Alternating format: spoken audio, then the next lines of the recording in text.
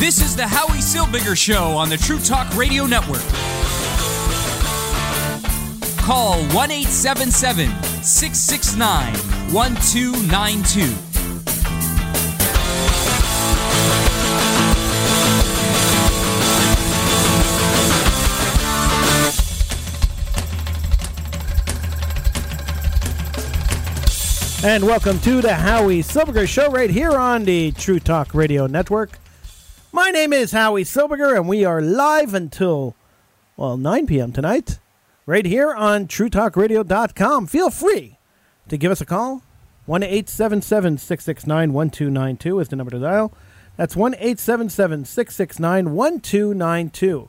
Coming up after 8 o'clock, we'll be joined by my long-suffering producer, Sheldon Eric Freed. He will be here after 8 o'clock. We've been covering the Just for Laughs Festival, and Sheldon's gone to a couple of shows already, and we'll want to talk to you about those shows and a whole lot more right here on the Howie Silbiger Show on the True Talk Radio Network. Of course, lines are always open. Once again, the number to call is 1-877-669-1292. That's 1-877-669-1292.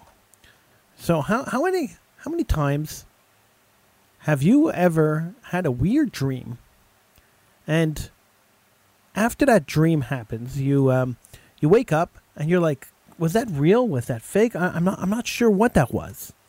Has that ever happened to you? I'm sure it has.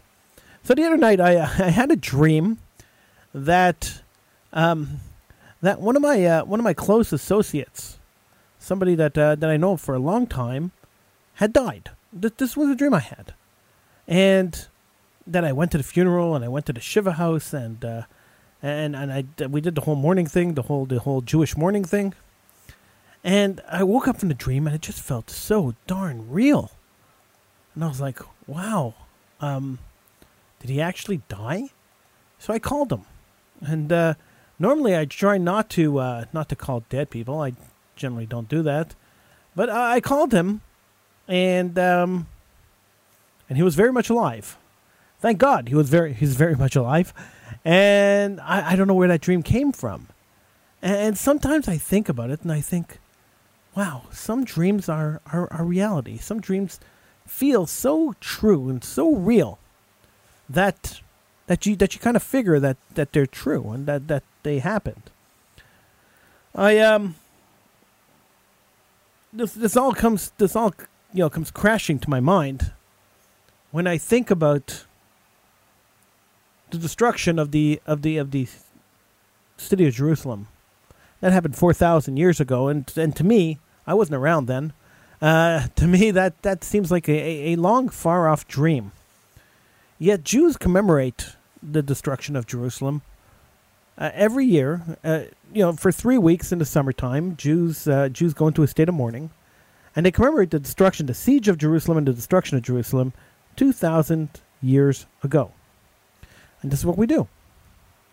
And then we have a 24-hour fast, which commemorates the destruction of the city of Jerusalem. And I think about Tisha B'Av, and I think about the month of Av and the 3 weeks before. And I wonder how many other people, how many other nations commemorate the destruction of the state of Israel, the destruction of the city of Jerusalem. How many other countries, how many other nations, how many other people care about their capital city 3,000 years ago? And I can't think of any. None at all. Just the Jewish people. And we talk about Jerusalem and the destruction of Jerusalem as if it happened yesterday, as if it happened last week. And we know that it happened thousands of years ago. And then I think about the Arabs who live in the region. And I think about their new way that they're trying to destroy Israel by saying that the Jews have no historical connection to to Jerusalem at all. And I think about that, and I look at the Jews who are going to be who fasted today. Today was the beginning of the 3 weeks, the beginning of the time period where the siege of Jerusalem started 2,000 years ago. And I think about the Jews that fasted today, commemorating a event that happened over two millennium ago. And I think, on the other hand, of the people saying that Jews have no connection to the land whatsoever. And what a contrast. What a crazy contrast. But that's, that kind of contrast isn't unusual. We see it a lot. For instance, I'm going to university. I'm taking courses on university. And sometimes I get to speak to people. And these young people on university campuses, they tell me that you can't be racist anymore. You can't use racist language. You have to watch every word you say because you can't be racist. And then at the same time, they tell me I suffer from white privilege. So they tell me that I can't judge people based on their skin color or based on their ethnicity. But I am evil because I'm white. You see this dichotomy? You see this problem here? That I'm a privileged white person. So I can't judge people based on their skin color. I can't say that I hate whatever skin color. I hate green people. But at the same time, they could say that they hate me because I'm white, or that I'm evil because I'm white, or whatever. I don't understand the contrast. I don't understand how that's possible. Why they're allowed to be racist, and I get skewered if I say the wrong word on my radio show. I don't understand why I'm not as privileged as they are to be as racist as I want to be on my radio show. I mean, theoretically speaking, I could be as racist as I want on this show. I own the station, and I own the airwave that we're broadcasting on, so I could be as racist as I want, and we're on the internet, which means there are no CRTC or FTC rules that I have to worry about. So I could pretty much do what I want on this show. I don't, because I'm not a racist guy. I don't, because we do the show here on the internet the same way we did it when we were on AM radio. Nothing has changed. The show is exactly the same. We hold ourselves to the same standards we held ourselves when we were on AM radio. So I haven't changed the show whatsoever. It's the exact same show that it was then. So I wouldn't do it here, but I can, and I'm just trying to get somebody to explain to me, because I don't understand why it's okay for some people to be racist and some people to say white people are evil, and if you're a white person, you are the devil. And it's not okay for white people or anybody to say stuff about other people. Why is it okay to be racist against white people? I mean, if you have an opinion on this or you want to explain this to me, I would appreciate that. The number to call is 1-877-669-1292. It's also about sexism. It makes me laugh every time I hear someone say, "Well, he tried to mansplain things." Whoa, 1 second. What the heck are you talking about, mansplaining? Well, a man is not a male is not allowed to have an opinion. A man has to sit around and not have an opinion, and if we have an opinion on something, we can't explain our opinion on it. Otherwise, we're mansplaining. Give me a break. We can't have a conversation. There's no such thing as conversations anymore. It's either you're being aggressive, you're being microaggressive. Microaggression. Yeah, when you're talking to people and you're insulting them, and you don't even realize that you're insulting them because you're using regular language and having a regular conversation. At least in your mind, it's a regular conversation, but they're getting all insulted by it because to them you're insulting them. Microaggressions.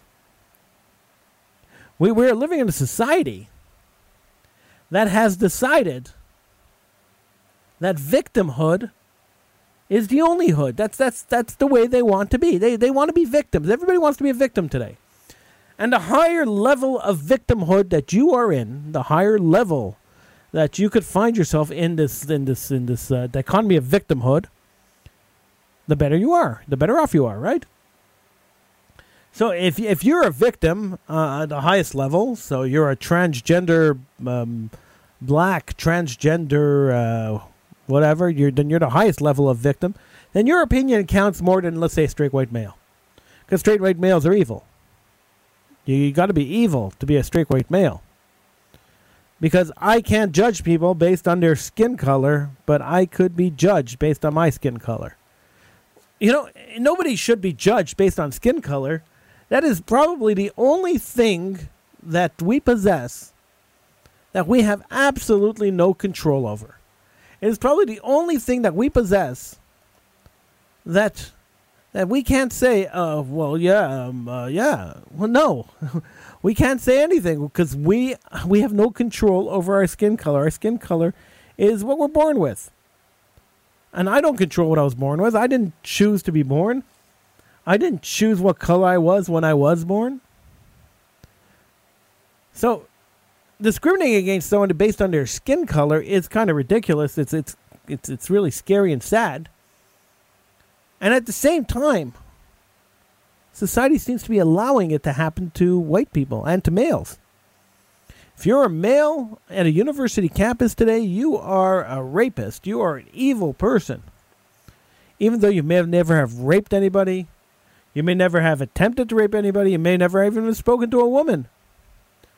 Oh, am I allowed to say woman? I'm not even sure I'm allowed to say the word woman anymore. It is absolutely ridiculous. The way the world is going now, the direction we've headed in, the direction we've allowed ourselves to head in, is absolutely ridiculous.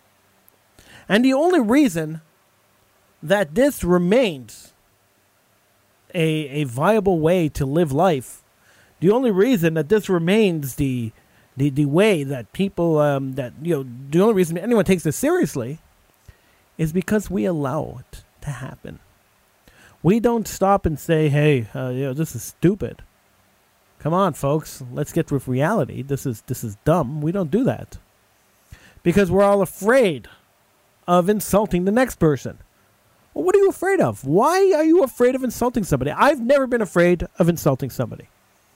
People have come onto the show for years. 20-odd years I've had the show, and 20-odd years people have come onto the show. And over those years, I guarantee that at least half of the guests that have come onto the show and have been interviewed on this show have been, have in one way or another been insulted. And it doesn't bother me. I don't care. You could be as insulted as you want. It doesn't bother me at all. It doesn't bother me. And the reason it doesn't bother me is quite simple. Because I know how to have a rational conversation. I know what rationality is. I know how to talk, how to think, how to rationally think. I know how to tell people that they're full of bunk. I know how to say, hey, are you insane? I know how to do it. And because I know how to do that, people are afraid of me. I'm telling you, people are afraid. They're afraid of people who speak up. So if we all spoke up, if we all bothered to get up and say, this is ridiculous and we're not going to take this anymore, and like, no way. If we all got up and said that and did that, this probably wouldn't, the way the world is right now, probably wouldn't exist. We would probably live in a much better and a much friendlier world than we do right now.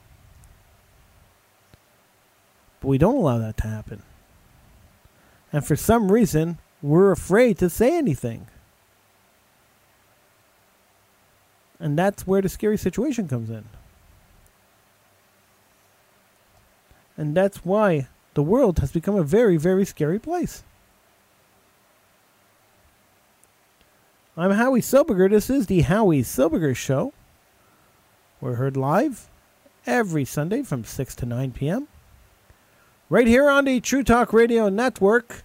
We'll take a little break. When we come back, the Howie Silberger Show continues. Feel free to call in. The number to call, 1-877-669-1292. That's 1-877-669-1292. I'm Howie Silberger. This is the Howie Silberger Show on the True Talk Radio Network. This is a download from the BBC. If we could find a way of adapting the human body to sleep vertically, we could eliminate a lot of the world's pressing problems. For comfort, a single adult takes up to 7 meters squared of bedroom space, or 75 square feet. 70 such adults could stand shoulder to shoulder in the same volume. If we halve this number to increase their comfort, then 35 adults could sleep in a space that sleeps one today. This 35-fold reduction in footprint means less buildings, less cooling, less heating, and even if all the other areas like corridors and kitchens remain the same.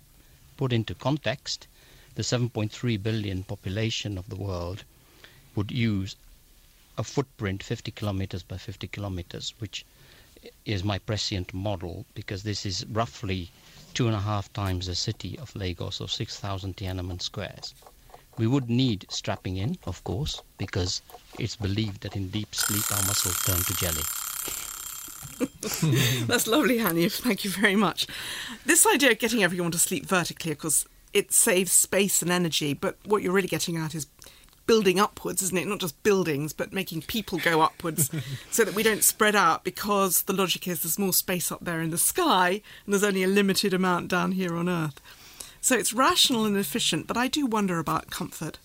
How do you solve the problems of comfort in engineering terms, Hanif? I think when I said you need to be strapped in, I was referring to really, I'm hoping Fez will come in on this, because I think when you do relax and you're strapped into some comfortable cushion type of furniture, let's say, you can be quite comfortable and sleep. And I know that there are, and I'm not an expert on yoga, but there are people in the world of yoga who always tell me that, being upside down for 2 or 3 hours is quite comfortable and you can fall asleep. The question is whether we can get into deep sleep, and which is what drives comfort, and then be able to respond to that as and when we get up. I think that can be done by designing the furniture differently. I hadn't thought of the yoga standing in your head. Before we bring in Fez, what about you, Kirsty? You're the scientist around the table. Well, physical problems of stacking humans upright while they sleep. I'm all for saving space and energy, so I can see its advantages. And there are some animals that can sleep standing up, but I think we might be fighting against millions of years of human evolution here. I can't think of any primate species which sleeps standing up. They generally are reclining in some kind of way. What if we were strapped in? No, wouldn't help. I'm not sure that would. I can see that would be good in stopping me from falling over. I'm not sure it would help me actually sleep. Well, we said that about cars only 100 years ago. I think there was a concern when we invented cars whether we could deal with whiplash, for example, because the human body wasn't designed to deal with shock in that position.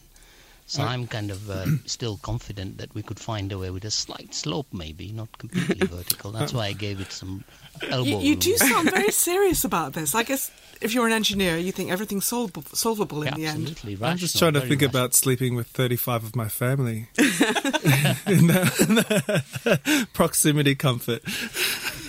I'm quite serious about this because I think that we use far too much space in our bedrooms. I think there's just too much of it. Well, there's been that recent... maybe even slightly sloping, if not totally vertical, could be quite a serious idea. It's already existing in office furniture. We're moving more and more towards standing working spaces on small computers rather than sitting. It's just to condense space, but it's also better for your well-being in general. It's much healthier. If you've enjoyed this BBC podcast, why not try others, such as In Our Time, where Melvin Bragg discusses the history of ideas, To find out more, visit bbc.com/podcast. This is the Howie Silbiger Show on the True Talk Radio Network. Call 1-877-669-1292.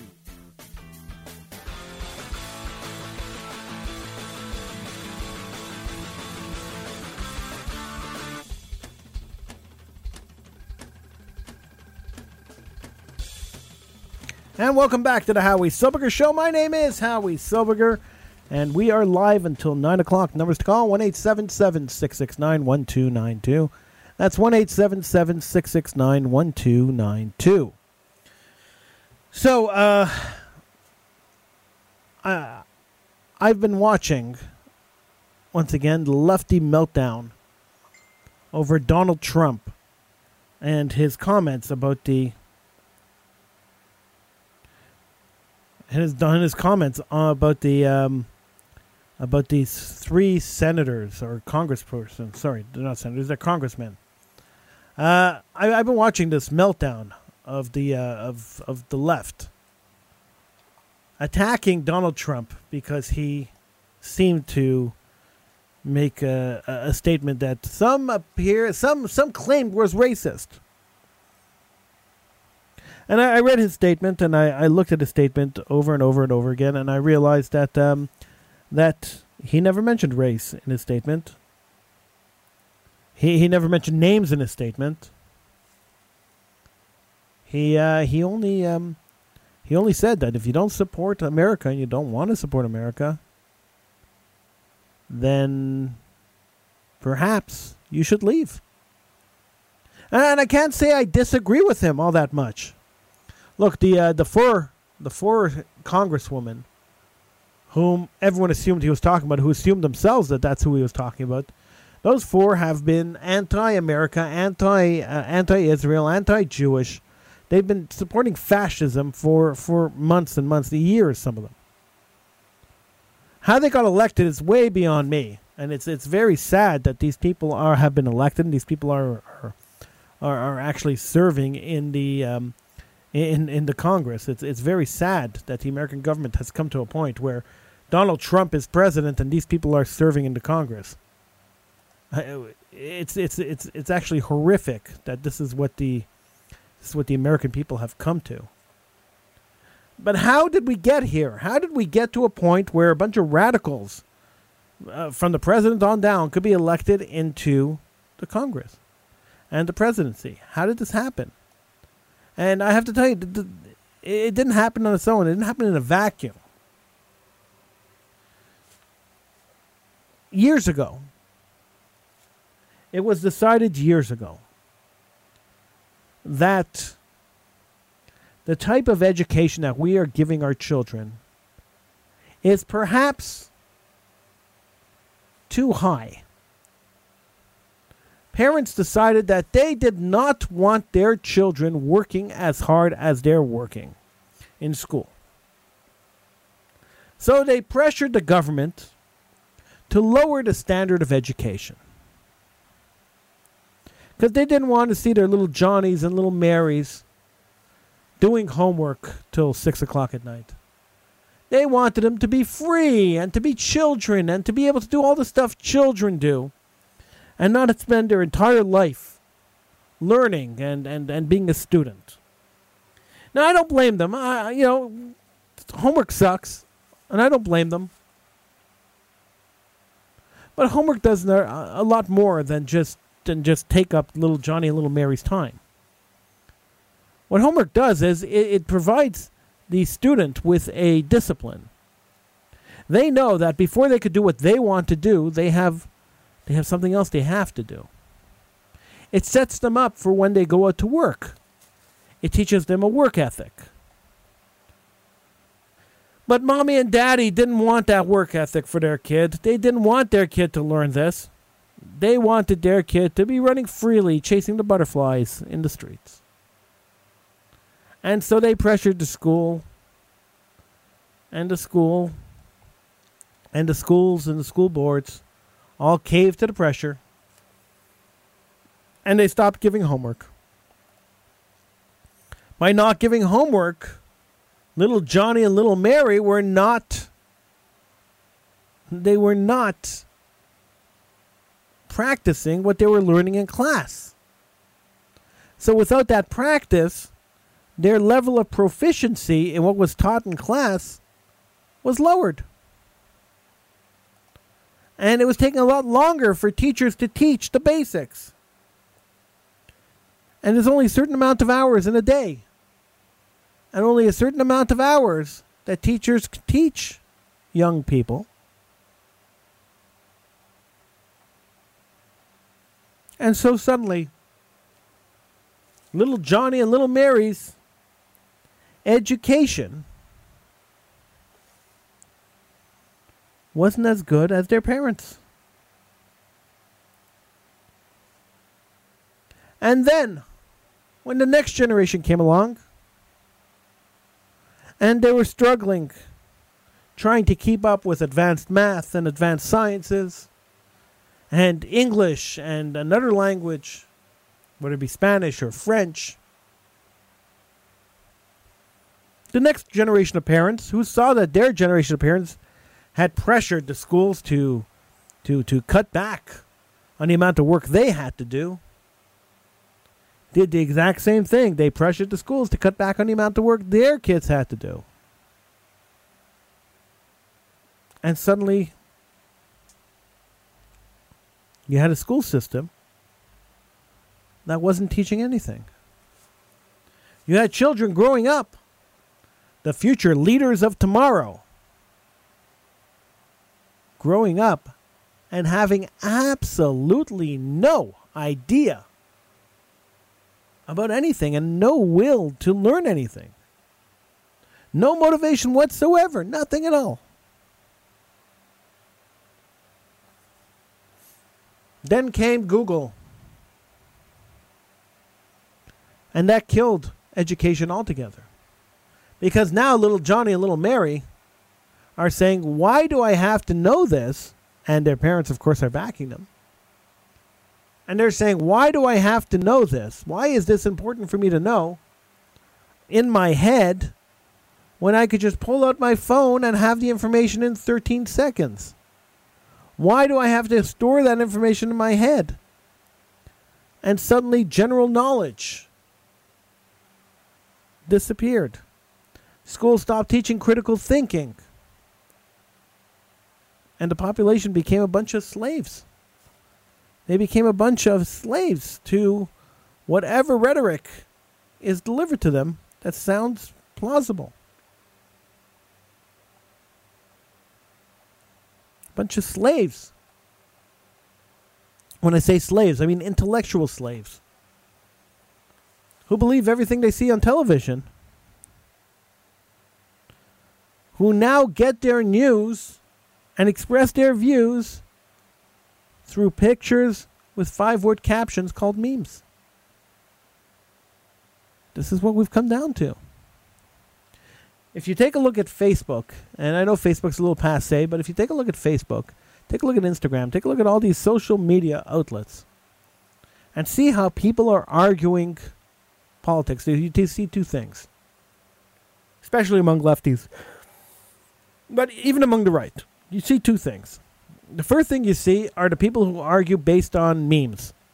So they'll get a picture, and the picture will show a picture of Trump and a picture of Hitler, and it'll say Trump equals Hitler, and both guys confiscated a gun, whatever. There was some vague connection in policy between Trump and Hitler, and then the picture that they get would say, look at that, it's exactly the same, Trump is Hitler. So a giant leap of intellectual faith to connect Trump to Hitler.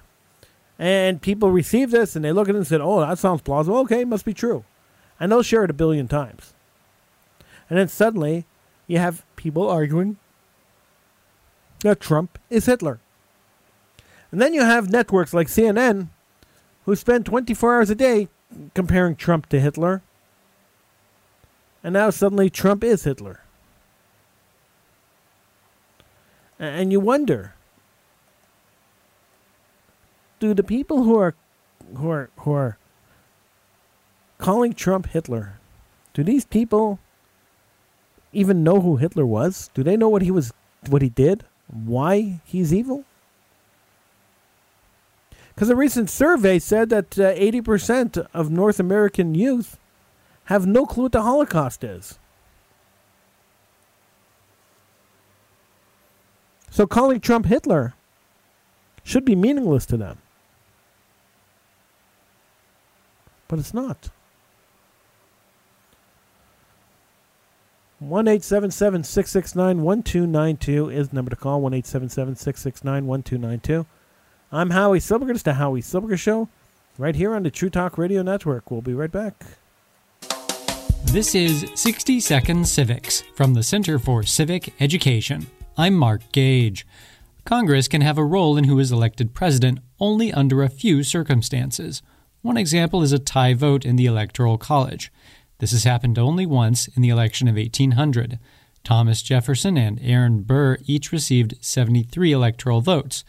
The House voted 10-4 with 2 abstentions for Jefferson after 36 successive votes. If no candidate wins an Electoral College majority, the House of Representatives selects the president by majority vote. Each state is allowed 1 vote. For example, in 1825, neither Andrew Jackson nor John Quincy Adams received a 131-vote majority of Electoral College votes, the number then needed to win the presidency. Adams won in the House vote on the first ballot. In the United States, having separate elections for every office means that, unlike in Great Britain, it is possible for one party to control Congress, or for one party to control the House and the other the Senate, while a member of another party is president. So-called divided government is common in the United States. Thank you for listening to today's podcast, 60 Second Civics, where civic engagement only takes a minute.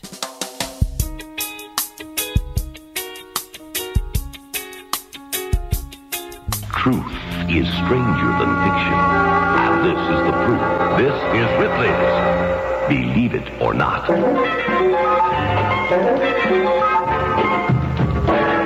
Sergeant Myron Cozier of San Diego, California, was shot in the throat in the Solomon Islands.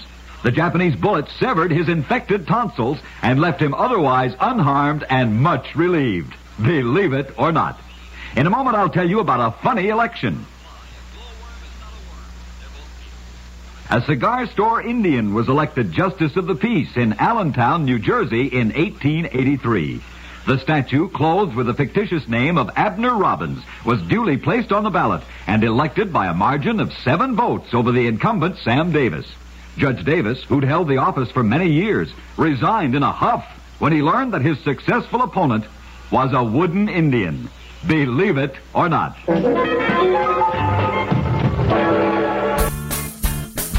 This is the Howie Silberger Show on the True Talk Radio Network. Call 1-877-669-1292.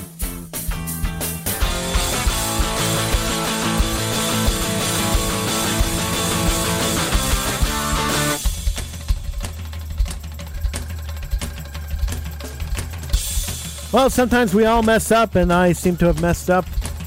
So let me correct myself this time around. Last time we went to break, I came back and I said, you're listening to the Howie Silberger Show on the True Talk Radio Network. We're live from 6 to 9 p.m. No, we're not. We're live from 7 to 9 p.m. We're only on 2 hours, not on 3 hours. So I thank all of you who pointed out that I made a mistake. I appreciate it. And I'm happy to correct any mistakes I make. You know, that's one of the biggest criticisms I get is that you never admit that you're wrong. That's what they tell me. You never admit that you're wrong. And I always admit when I'm wrong. If I make a mistake, I make a mistake. And I'm never afraid to say that I made a mistake. Does that make any sense to you? It makes sense to me. If I mess up, I will admit that I messed up. And I messed up. So I apologize to anybody who was a little confused by that. But I messed up, and that is live radio. Sometimes we slip our tongues, and that's what happens. So my apologies. I'll try to make it not happen again. I can't guarantee it, but I'll promise. I'm Howie Silberger. This is the Howie Silberger Show. Let's try this now. I'm Howie Silberger. This is the Howie Silberger Show. We are heard live every Sunday night from 7 to 9 p.m. right here on the True Talk Radio Network. Like us on Facebook, True Talk Radio. Just look up the Howie Silberger Show on Facebook. Like us, and you'll have all the information that you need in order to listen to the show. You'll know when we're on. You'll know who's going to be on with us. All the information that we have will be uploaded and is uploaded every single week to the Howie Silberger Show page on Facebook. So if you're curious, is Howie on tonight? You don't have to post it on my Facebook page.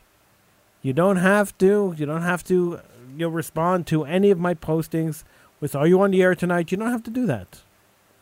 All you got to do is like the Howie Silberger Show page on Facebook. And by doing that,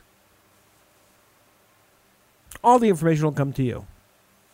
And that's really what you want, right? You want it to be transparent. You want it to be, I don't know. You want it to be easy. And I want to make it easy for you. I really do. So that's it. That's all you have to do. All you got to do is load it up and go to Facebook and say, hey, I'm going to like the Howie Silberger Show because I want all the information about the Howie Silberger Show. And that's the only way I could get it. It's quite simple. Life is easy. We tend to make it complicated. But in general, life is very easy. All you have to do is make it easy. All you have to do is want it to be easy. Life is extremely easy.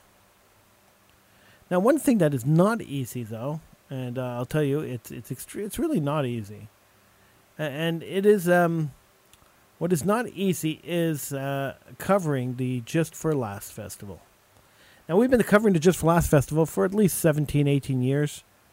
We've been covering it continuously for the entire festival for years and years and years. And this year is not any different. We're covering it this year. Sheldon Eric Freed, my long-suffering producer, is the guy who's putting together these reports on different shows. I'm the one who's interviewing the guests. I'm interviewing the comedians. We interviewed a couple of comedians last week. And Sheldon is putting out these reviews of the show because he's going to see the shows and he's reviewing them. And so I want to share with you the first two. We're going to start with one, then we'll play the other. And the first one was the Ethnic Show. I actually went to the show too. And we went to see the premiere of the Ethnic Show. It is available. Tickets are available for the Ethnic Show at hahaha.com. And it's playing all week next week, so make sure you go and see it. The Ethnic Show, Sheldon Freed saw the Ethnic Show, and this is what he had to say.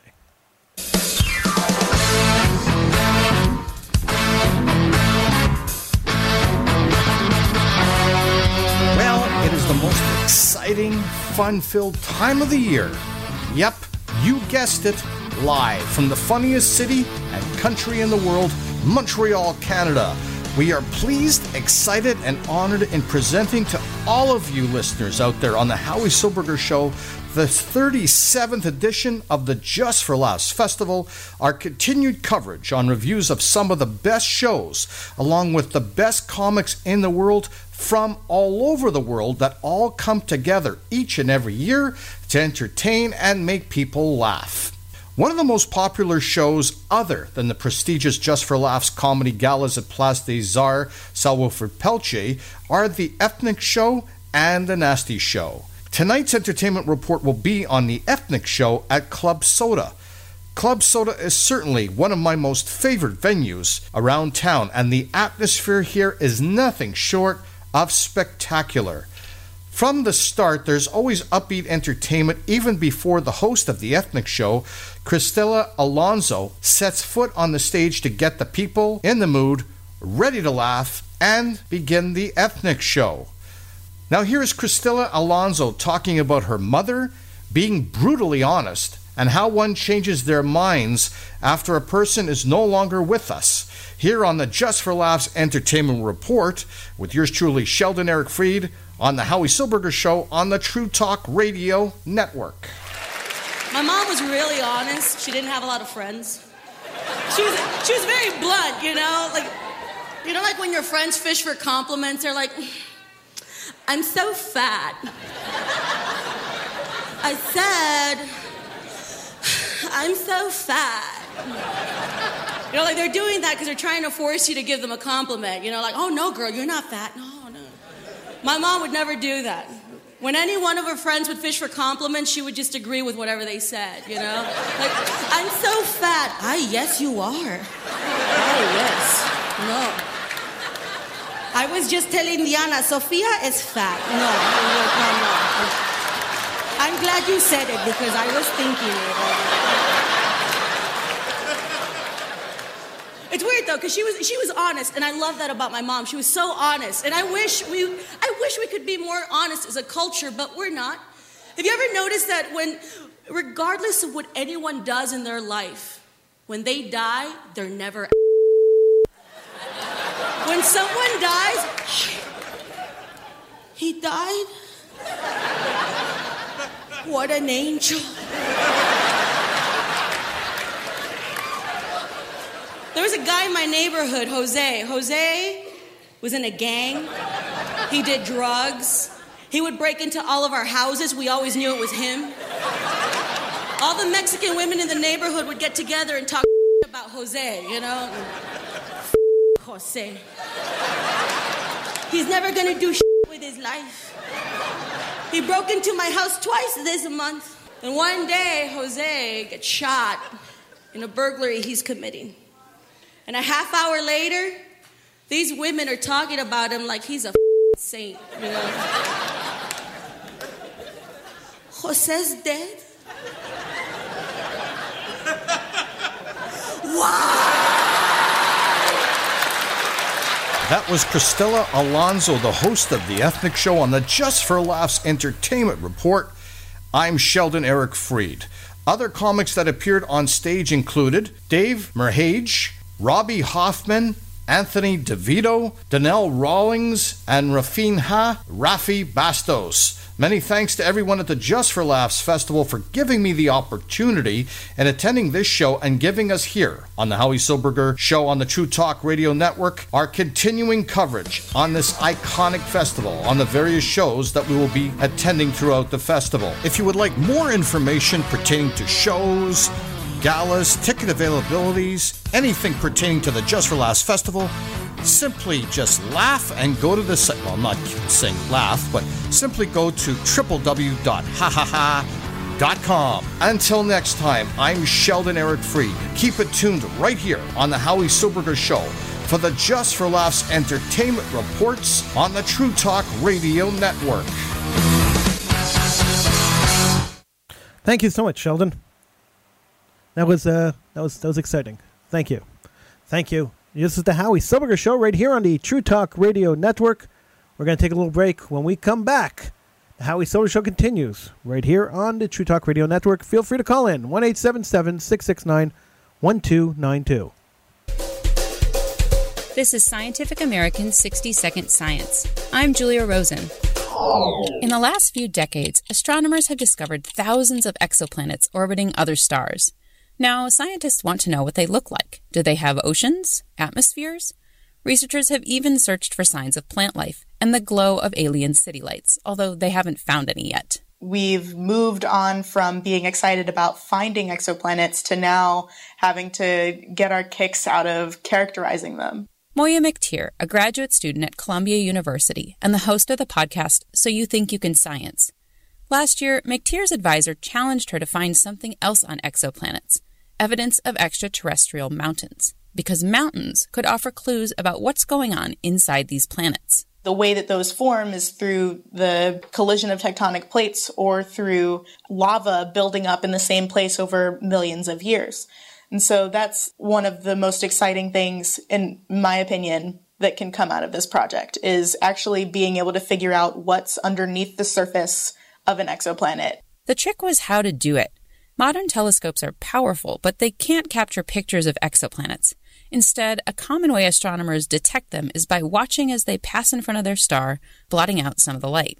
McTeer riffed on this idea to find a way to look for mountains. And so what we're doing with this mountains project is saying, okay, if a planet has a mountain on it, and if that planet is rotating, then the mountain will show up in the silhouette. And the silhouette will change because the planet's rotating. So we can study that changing silhouette, that changing shadow, to get an idea of what the surface of the planet looks like. McTeer tested the technique by modeling how the rocky planets of our solar system would look through modern telescopes like the James Webb if they were far away. And we were pretty heartbroken when we found out that it wouldn't be possible. But McTeer calculated that it might be doable with something like the Extremely Large Telescope, which is currently under construction in Chile. Even this telescope probably wouldn't be able to measure the topography of a Mars-like body if it orbited a large star like our Sun. But if that planet circled a smaller star, like a white dwarf, it would block out enough light to be detectable.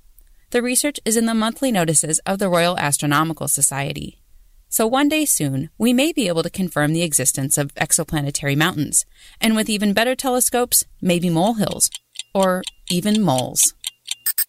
Thanks for listening. For Scientific American's 60-Second Science, I'm Julia Rosen. This is a download from the BBC. My idea to make the world a better place is to get rid of all the school books and replace them with objects. So take artifacts from museums and put them in the hands of school children. So for millennia, society was built around objects and things and tangibly feeling reality. So your identity and your past and your community was built around objects that were put into your hands. Today, we rely very heavily on text. And text kind of belies an authority. An authority is given to the author that maybe they shouldn't have. It takes away decision-making from the reader, and by placing objects, especially artifacts, you can increase empathy, you can put decision-making. It teaches students ontology. It turns them from fact absorbers into investigators. So just imagine taking the Rosetta Stone or a moonstone and putting it in the hands of students, or even taking a rubber toy raft from a refugee family that crossed the Mediterranean and telling students, imagine what it was like, putting them in those shoes. Well, you sneaked in an extra 5 or 10 seconds there. So what do the other two think about this? Alex, do you think you'd change people's views on deep-sea fish if they saw them alive rather than dead? Actually, it probably would change their views on many deep-sea organisms, because when you see some of these really fantastic creatures from a deep-sea robot, or even, if you're lucky enough, a deep-sea submersible, you will see just how really beautiful they are and delicate. I mean, so delicate, in fact, that there is no real way for us to sample them. So many of the animals living in the deep water column, rather than on the seabed, for example, are actually gelatinous. And some of them are quite large. So these are things like deep-sea jellyfish, what we call siphonophores, which is another form of gelatinous creature. So if people saw those animals and saw phenomena such as bioluminescence, for real, I think they'd be absolutely stunned. So you'd happily take the textbook, move it somewhere else, and have a tank with slime heads in it? Yes, absolutely. Even slime heads look very attractive when they're alive and swimming around. Oscar, what do you think about getting rid of books? Most people have never seen the ships that we have now, never mind the ones of the future. Do you think that replacing a book with a ship would help? Yes, in many places it would help to really get the students out at sea and experience the ship for real. That would definitely give them a better understanding of it. But I would not like to ban the books altogether, or at least let the students have their iPads so they can read on them. Because, reading is still a good way to learn. I think the key to learning is to have many different types and medias and methods. Then you can reach more people, and because people are different, we learn in different ways. So perhaps with a ship you'd need a model of a ship rather than a real one, because I'm sure most classrooms wouldn't accommodate a full-size ship. Well, I would like to put the classroom on a ship. Of course, not all the time, but I mean, have a floating classroom on board a ship and go out there and experience the ship and the ocean. So I think there are actually some ships that do have classroom facilities on them, and there's a lot of teachers that are sent on board ships as well, going overseas. And Peter, what do you think about the slimy fish from the deep and the ships turning up in the classroom? Yes, those are perfect examples. When I put an artifact, an ancient artifact in somebody's hands, a lot like it would be with the fish or with the ship, immediately the questions start flowing. And so I think that's really what you need, is you need engagement with the students, especially as people's attention spans get shorter and shorter. Objects kind of increase their attention spans, get them interested in questioning. If you've enjoyed this BBC podcast, why not try others, such as In Our Time, where Melvin Bragg discusses the history of ideas. To find out more, visit bbc.com/podcast. This is the Howie Silbiger Show on the True Talk Radio Network. Call 1-877-669-1292.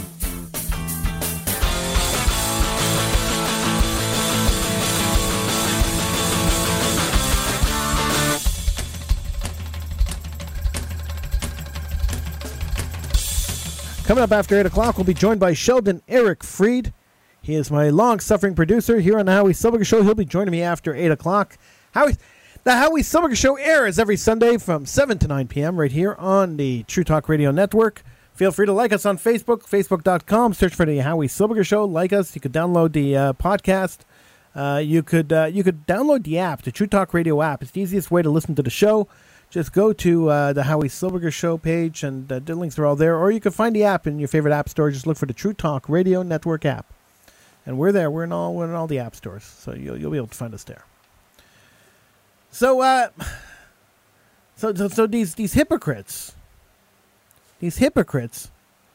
are condemning Donald Trump for being a racist. They're calling him a racist.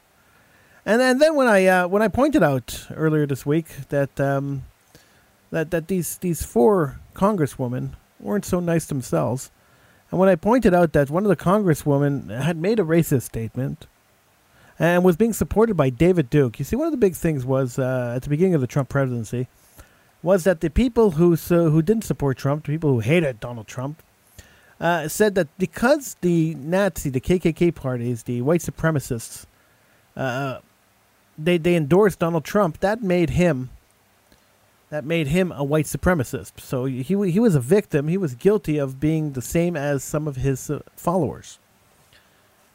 When I pointed out that David Duke and the KKK came out this week in support of Ilhan Omar, the congresswoman, one of the four congresswomen, one of the four lefty congresswomen, that the KKK came out in favor of her and condemned Donald Trump and came out in favor of her. And I asked the same guy who said that Donald Trump is a Nazi because the KKK supported him. I asked that same guy, is now Ilhan Omar, is she a Nazi now? The guy refused to answer the question. He tried to skirt around the question. He tried to find every way around, but he absolutely refused to answer the question, which I found really funny. So here you are being a hypocrite. And there's one thing I really hate is hypocrisy. I can't stand hypocrisy.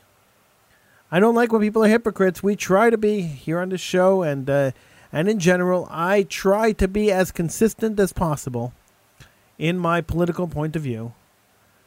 Sometimes I contradict myself, I know, but sometimes you have no choice.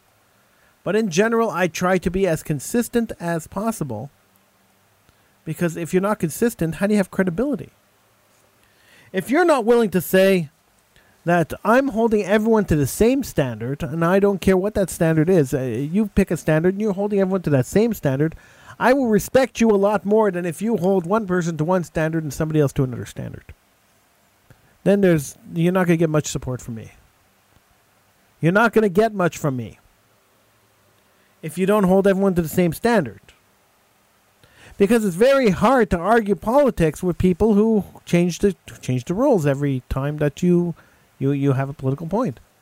So you make a point, you've made the political point, and suddenly the rules have all changed. If there's no standard, there's no arguing. You can't argue a political point unless you have a standard a baseline standard. You can't do a medical experiment or any kind of experiment unless you have a baseline, and the baseline has to be consistent. So this is where the issue lies. That I have not been able to find anybody who argues the left wing on a consistent basis that is willing to say, all right, I might condemn what Donald Trump said. I might not agree with him. I might think that what he said is reprehensible. And nobody should be told to leave the country. Nobody should be told to go home. Fine. And I might believe that Donald Trump is a misogynist, homophobic pig.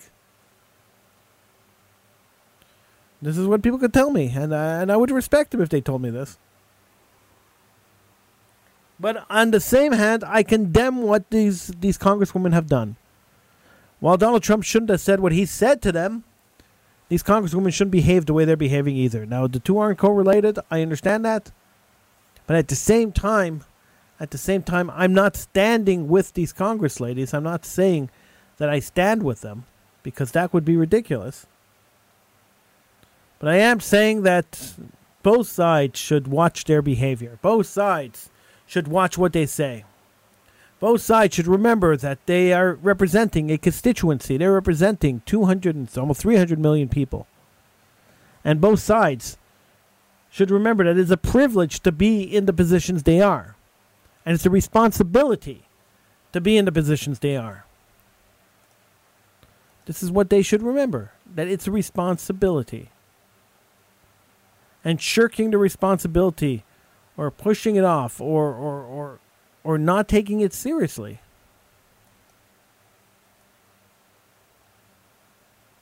only goes to destroy America. It goes to destroy democracy. It goes to destroy everything that the country is built on. And that would be terrible. I'm Howie Silberger. This is the Howie Silberger Show.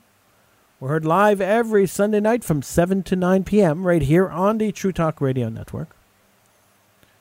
You could feel free to call in. Number to call is 1-877-669-1292. That's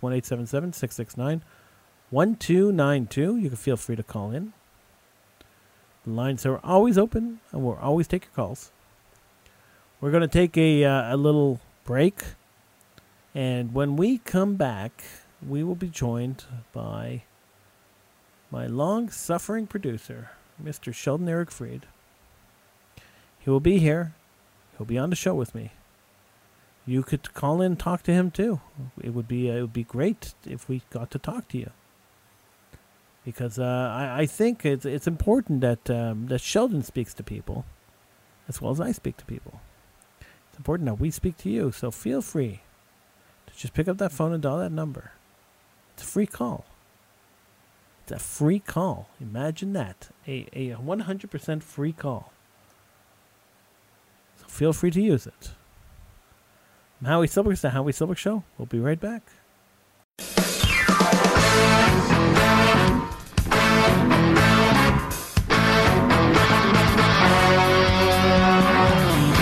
Hello and welcome to the Just for Laughs Entertainment Report on the Howie Silberger Show on the True Talk Radio Network.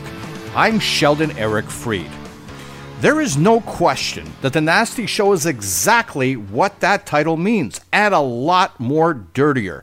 Leave your political correctness and possibly any other vulnerabilities at the door. If you're able to do this, then you will hear some of the funniest, raw, dirtiest jokes from some of the best comedians here at the Just for Laughs Festival.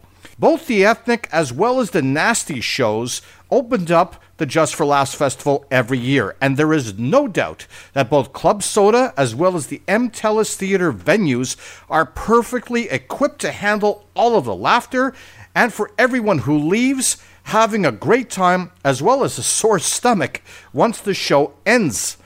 Nasty Show host Bobby Lee really got the audience ready to go and provided all of us with many laughs. Now here is Bobby Lee talking about ethnicity on the Just for Laughs Entertainment Report on the True Talk Radio Network. White people, have a round of applause for white people that are here. I love them so much. You know what I'm tired of? People go into detail about their ethnicity and nationality. I don't give a fuck what you are. People go into detail like, I'm half German, quarter Irish, part Navajo Indian. You're fucking white. Just say white. I ran into a girl the other day. She's like, I'm half Chinese and half Mexican. You're Filipino. Just say Filipino.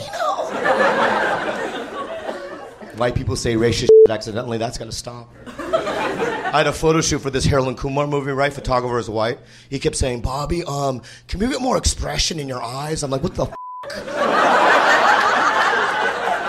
There's only two things I do, open and close. This is happy, sad, angry, all that.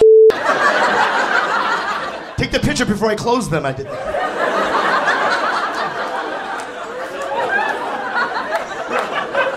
I just get nervous when race is brought up. I'm an American citizen, you know. I was at a Starbucks. This really happened. This old man came up to me, and he goes, are you Korean? I got scared. I'm like, yeah. Then he goes, I fought in the Korean War. I didn't know what to say. I wanted to say thank you, or I don't fucking know. You know? But what came out of my mouth was me too.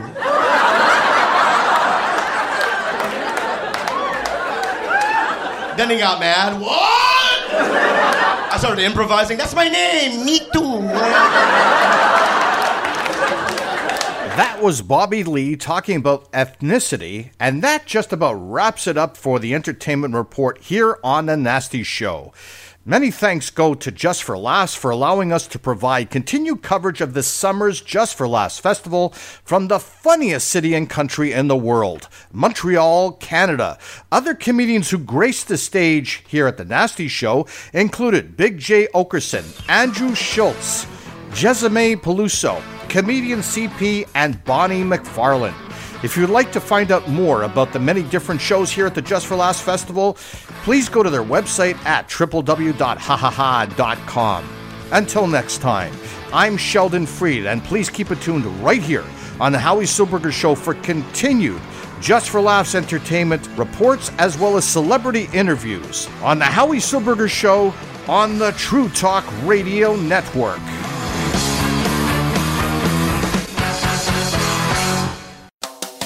This is 60 Second Civics from the Center for Civic Education. I'm Mark Gage. The need for a national government to deal with other nations was one of the reasons behind the call for the Philadelphia Convention. The Constitution gives the three branches of the national government important powers in the international arena. For example, Congress has the power to regulate commerce among foreign nations and with the Indian tribes. Congress uses this power to regulate imports and exports, encourage or discourage various forms of foreign trade through tariffs and other restrictions, set standards for the health and safety of foreign goods, and regulate employment conditions. Congress also has the power to declare war, issue letters of marque and reprisal, and make rules for captures on land and water. Congress has not exercised the power to declare war since the advent of nuclear weapons near the end of World War II. Instead, it has authorized the president to use military force overseas. That's all for today's podcast. The show's theme song is Complacent by Cheryl B. Engelhardt. You can find Cheryl online at cbemusic.com. 60 Second Civics, where civic engagement only takes a minute.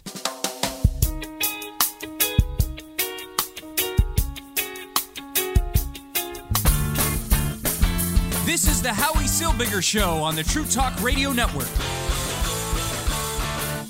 Call 1-877-669-1292.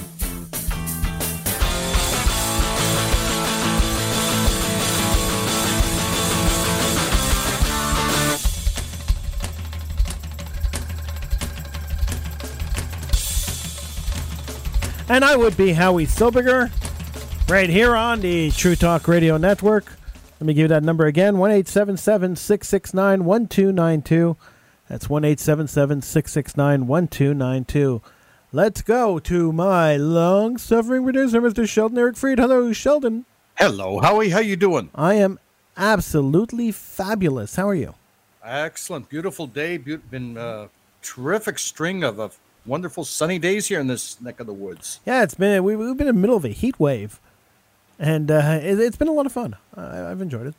Well, you know what I would always say, and I would say to people when they say it's too hot, and I said, well, in about 3 or 4 or 5 months, you're going to complain, and instead of getting 30 Celsius, we'll get minus 30 Celsius, and you're going to complain that it's too cold. So either way, I would take this weather over the freezing cold, freezing rain, snowstorms, that kind of stuff, and icy sidewalks any day of the week. I never complain when it's warm. Yeah, I love it. I absolutely love it. I mean, it's nice to have the air conditioning working too, but yeah, it's still pleasant, and I can go outside in the balcony, watch the sunset, and just have a wonderful time, have my meals out there and everything like that. You can't do that in the winter in this neck of the woods. I mean, you can if you really wanted to. Yeah, but I don't know. My skin is not that thick, but you know what? It's funny because I actually have a center block. Yeah. And it actually rings true that it's amazing how one behavior changes in the summer and changes in the winter. All right, so let's go to center block. Let's hear it. Okay, well, you know what, Howie? Because we're in the middle of summer and this heat wave here in the area for the most part, it just absolutely amazes me that most people who are walking around in cities which do not have the luxury of having warm weather all year round, like Miami, LA, exactly on how much our moods really and actually do change. And for me getting around the city, I usually use Howie public transportation because I don't own a vehicle, although I do subscribe to a car sharing service. And when my significant other and myself are together, we share the car. But when I use our subway, metro, underground system, or enter any other building, even my own apartment building where I live, people would open up the doors. And, of course, I would say thank you as my appreciation. And they would either nod or say, you're welcome in response. That is wonderful during the summer. But, Howie, what about winter? What about other times of the year? Now, during the winter, for the most part, if people don't know this area where we're broadcasting from, in the Northern Hemisphere, it's quite cold over here. And because it gets very cold around here, people don't seem to be willing to wait and have that door open for people. And it really doesn't make any difference whether or not you are male or female, as this holds true to both, at least in my opinion. I, on the other hand, will always hold the door open when I see someone directly behind me entering either the metro subway station or an office building or anywhere else. Has our society's behavior really changed that much? Is it that difficult for people to hold the door open when you see an elderly woman, an elderly man, physically challenged person, a parent with a baby stroller perhaps, or a person with shopping bags to hold that door open for just a minute or two? You'd be surprised that simple gesture of kindness will go a long way and making things a little easier for another person, and perhaps a smile of appreciation that you did do something to make their day a little bit brighter. And hopefully that'll make your day a little bit brighter. And for Center Block, I'm Sheldon Eric Freed on the Howie Silberger Show on the True Talk Radio Network. Well, it's actually a really good question there. Is chivalry dead? That's a good question. And you know what? It's just amazing because I've seen it men, women, or kids, or whatever the case is, and just people's behavior.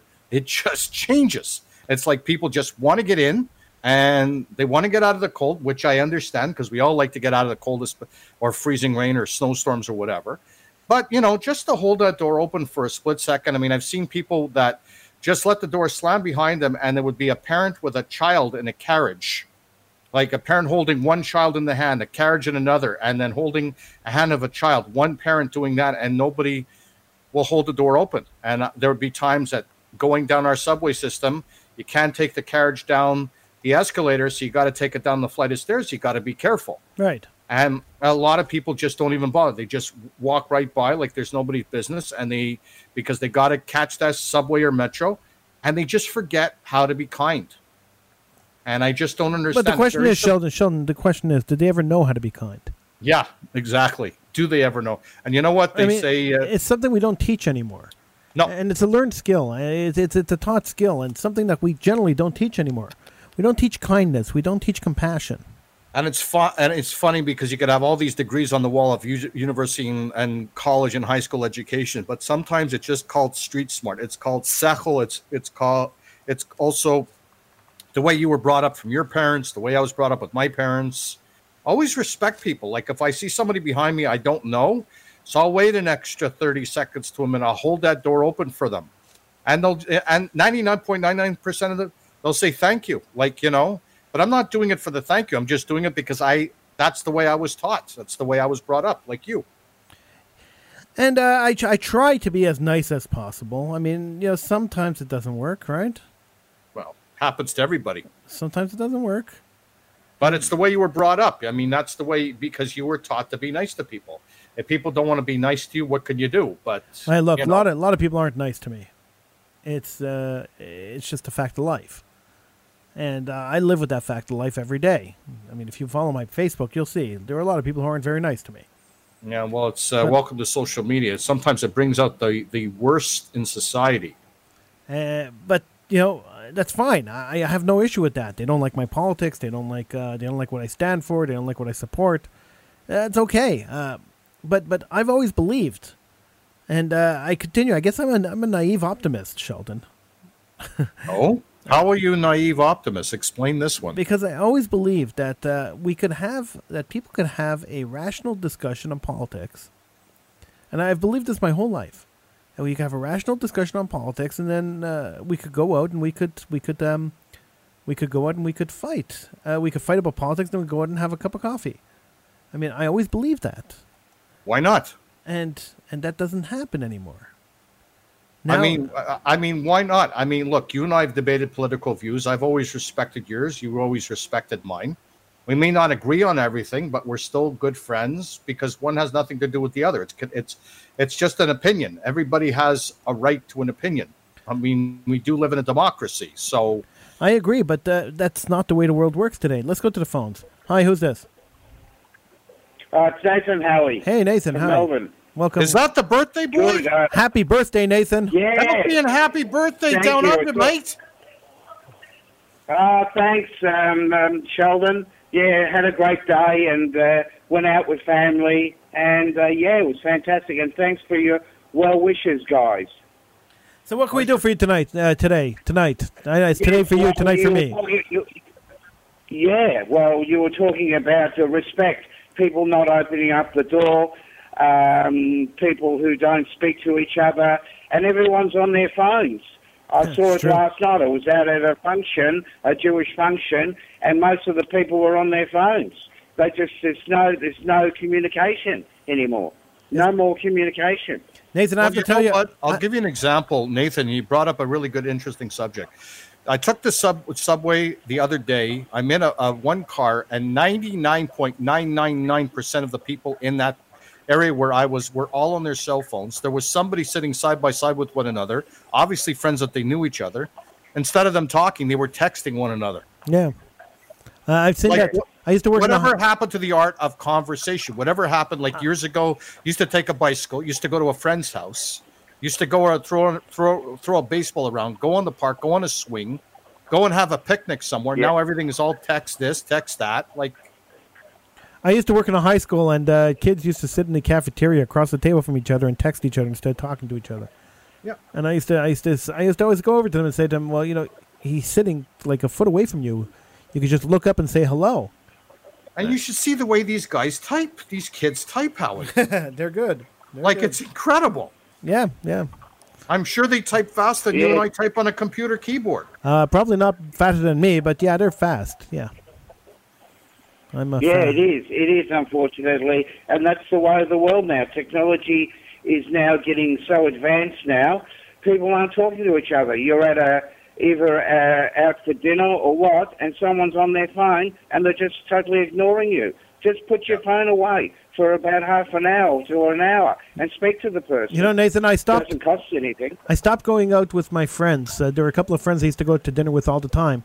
And I stopped going out for them because every time we go to dinner, we'd be in the middle of a conversation, and suddenly the phone would come out, and that person would zone out and wouldn't talk to me for 20 minutes while they were scrolling their phone.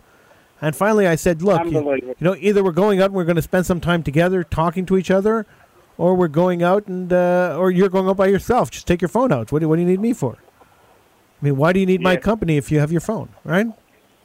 It's very sad. Correct. And also, Howie, you were talking earlier in the show in your introduction about the 4 senators. Yeah. I read 4 congressmen, congresswomen. They're congresswomen. Yeah. They're congresswomen. Congresswoman. Yes. Thank you.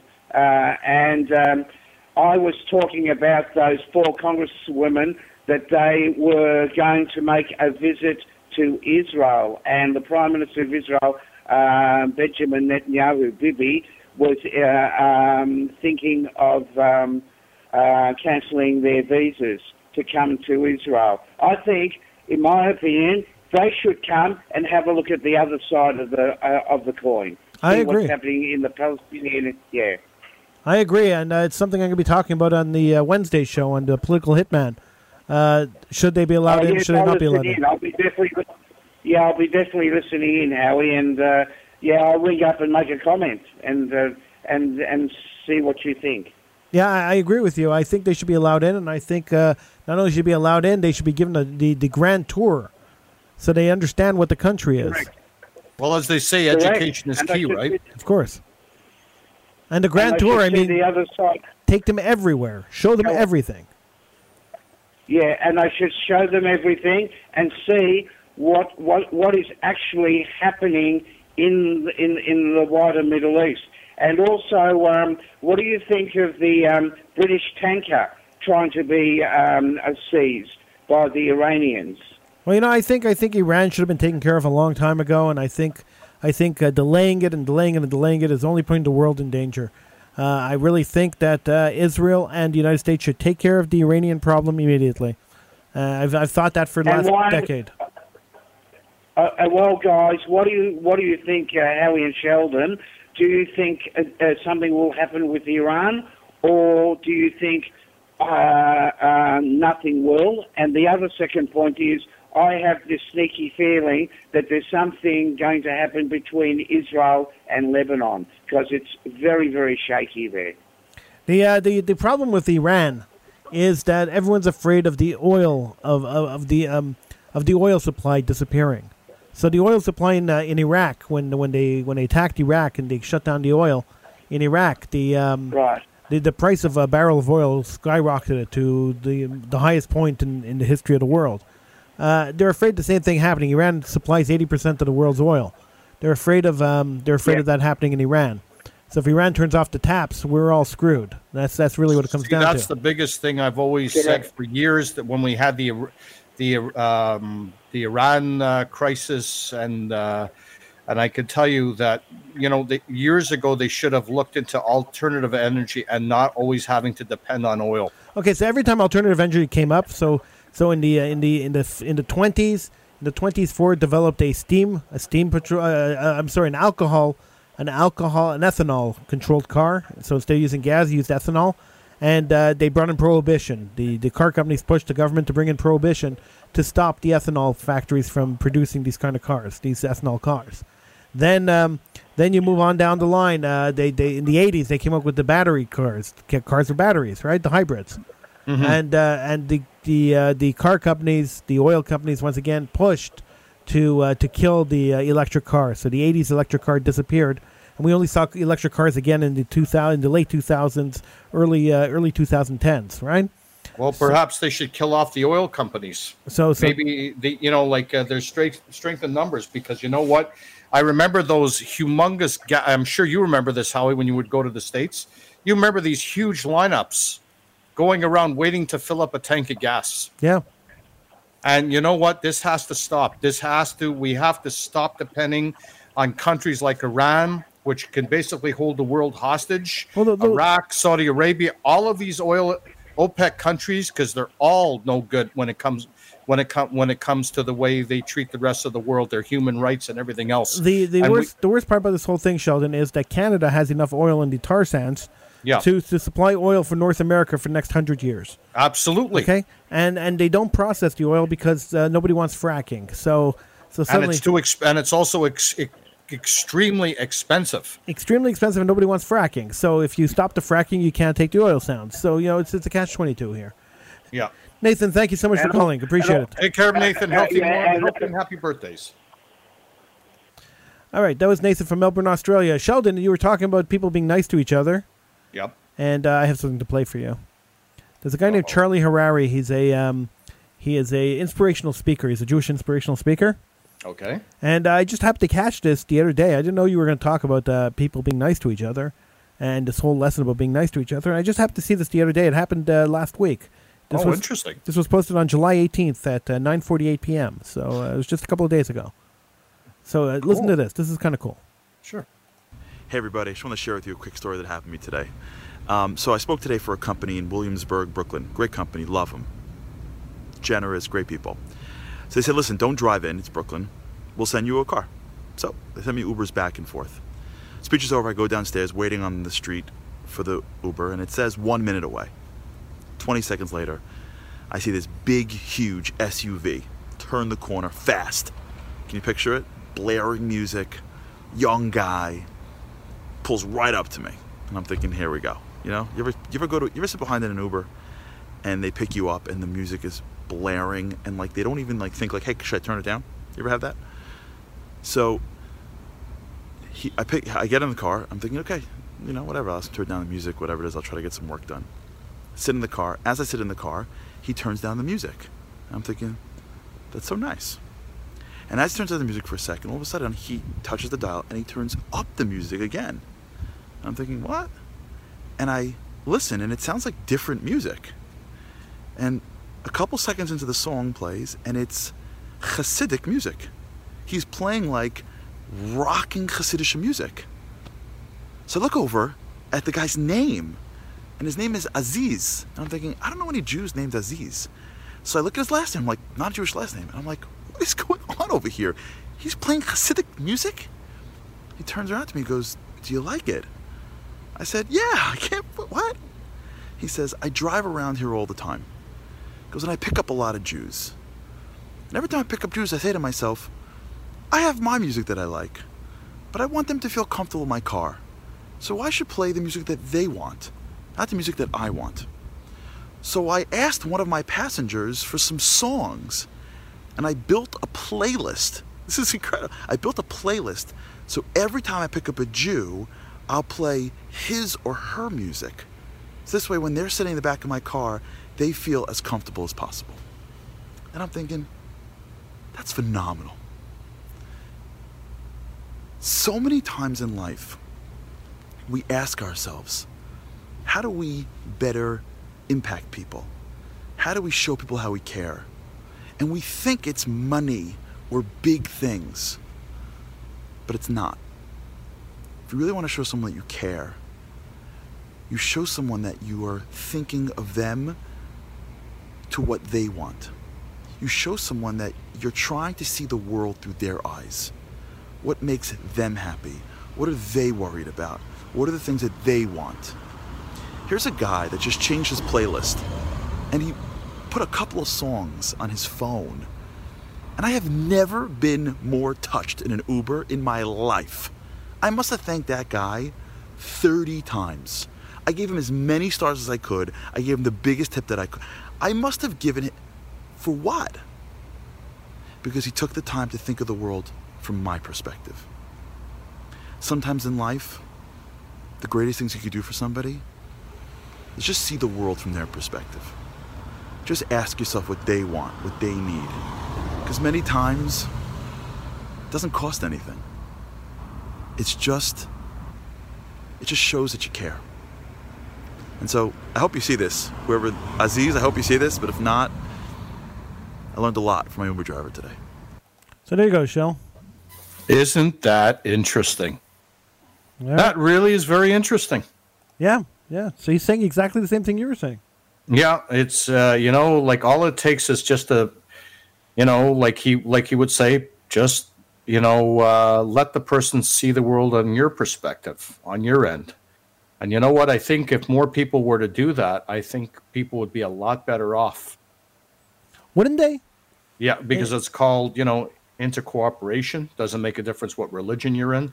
Everybody understands, and what everybody should try to get along. But It takes a certain person to do that. And that Uber driver, if he, for some reason, has dialed into this show, I really want to thank you for the bottom of my heart, because for really being that considerate and really caring about your passengers and caring about their perspective, the world in their perspective, through their eyes.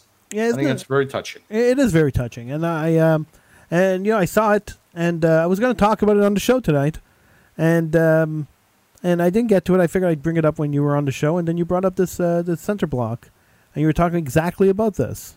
Yeah. That's why I had the clip so handy, because I was planning to play it for you, so we could talk about this, not knowing that your center block was about the exact same thing. And you know what? I actually started looking into that about an hour before showtime, because I wasn't even sure what I was going to be able to contribute, because it's been a crazy, hectic weekend. But I saw that, and I said, you know what? I've just noticed just the other day when a matter of fact, I picked up our media passes, and that's exactly what happened. Like, people were always opening up the doors, going to the metro station in Place des Arts, holding the elevator door open at the Hilton Doubletree Hotel, going up to the press room.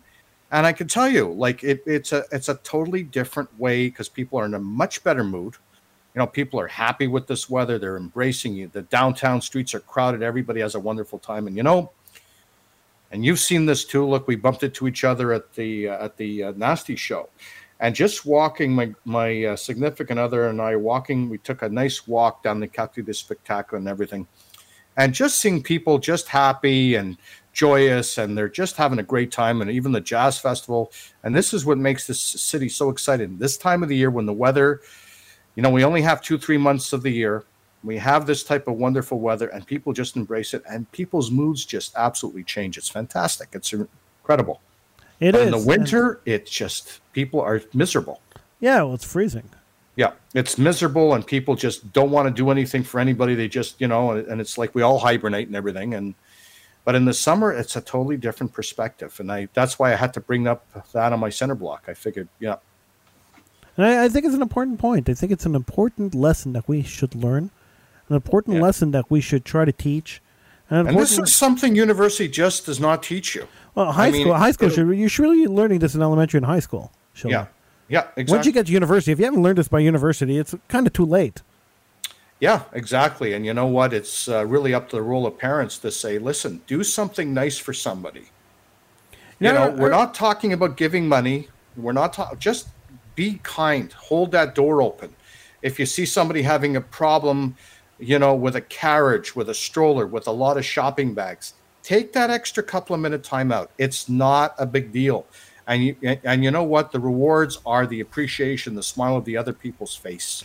I remember years ago, Sheldon, that I've worked with young people my whole life, and I remember years ago a teenage boy telling me that his father wanted him to wash his car. And I said, oh, okay. So I said, so you're going to do it? He says, absolutely not. So I said, why aren't you going to wash your father's car? I'm just curious why you're not going to wash your father's car. And he said, because he didn't offer me any money to wash his car. Oh. And I said, why would he have to pay you to wash his car? Considering the fact of what his father has probably done for him, God knows, and his mother's done for him. Right, the sacrifices, the investment, the hundreds of thousands of dollars in education, the hundreds of thousands of dollars in clothing and entertainment and food and shelter. Yeah. Mm-hmm. So I said to him, well, why would your father have to pay you to wash his car? So the kid looked at me and said, well, if you took it to a car wash, you'd have to pay for it, so why wouldn't he have to pay me? And I stopped and I thought, if I have to explain this to this kid, then it's actually really, really sad. It's very sad. If I have to explain this to the kid, this is an extremely horrific situation. And if he's telling me this, how many more of his friends and relatives and family and people he knows are also thinking the same way? So could you imagine if this kid has, this student has children? Yeah, he has a kid. And the children were to go up to him the same thing and say, and he would ask them, can you wash my car? No. Can you pay me for it? Yeah. Could you bring in the groceries? No. Yeah. Could you clean your room? No. Because people forget where they came from. People forget what sacrifices their parents have made. And I think it's really, it's a real check in reality. It's really something that people have to remember. And it should be second nature. Like you and I, it's second nature. But people just forget. They get raised up, best of care with their parents, and all of a sudden they grow up and they forget so much. They forget where they came from. They forget where they're going, maybe in business or personal. They lack respect of people. They totally lack respect. And like you said, if you have to tell this person the difference between taking a car in the car wash, where a person's livelihood depends on it because it's a business, versus a parent who provided food, shelter, clothing, and sacrifices, then I don't know. I don't know. Like I really wonder what this world is coming to. It's the problem is that there are parents out there who are raising their kids as friends rather than as kids. Yeah. And so that authority, you and I, well, you come from a generation. You're a generation older than I am. And you come from a generation where you said yes, sir, to your father when your father said something. You're not kidding. Right? I come from a generation where I said, yeah, Dad, yeah, okay, I'll do it soon. And my dad said, no, you're going to do it now, and I did it now. Because they still had authority over me. Mm-hmm. My generation raised their kids to be friends with them. Oh, I don't have to be I'm their parent and their friend. You can't be a parent and a friend. It doesn't work. No. It doesn't work. There has to be a line. You know what the thing is, too, also, and I don't want to get into a whole spiel about this because, of course, laws differ in each country. With also a lot of the laws where years ago, and I'm not saying I'm for or against or whatever, but years ago, parents used to give you a smack. Yeah. And the thing is that with the laws being the way they are, as a parent, you could not smack your child. But you don't even have to smack them. You just have to teach them respect. Yeah, well, that's the thing, and kids knowing this, and knowing what's out there. But look, they don't respect the parents in this generation as they used to do when you and I were growing up as kids. Well, look, Sheldon, I have no issue with a parent giving a smack to a kid who does something wrong. I really have no issue with that. I think it's effective.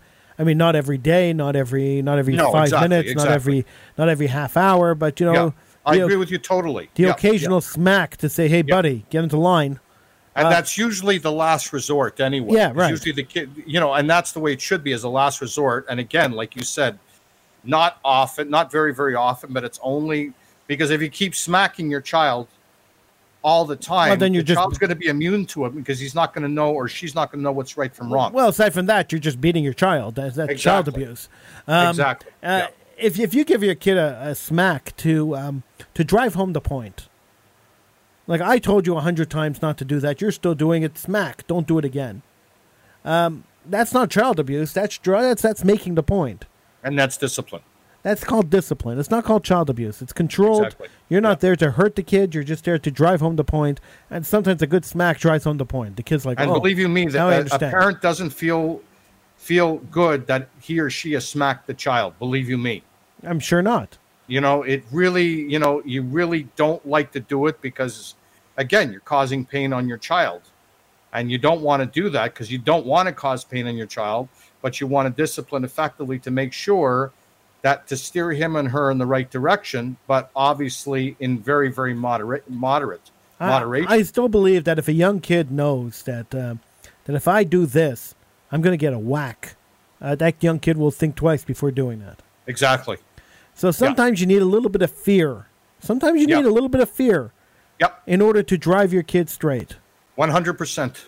Yeah. I have no issue with that whatsoever. I know there are laws against it. I know there are a lot of people who are screaming now at their radios going, what the hell are you talking about? But really, I have no issues with that. And if you disagree with me, by the way, you could call in. We're live. 1-877-669-1292. That's 1-877-669-1292. You don't agree with me, call me.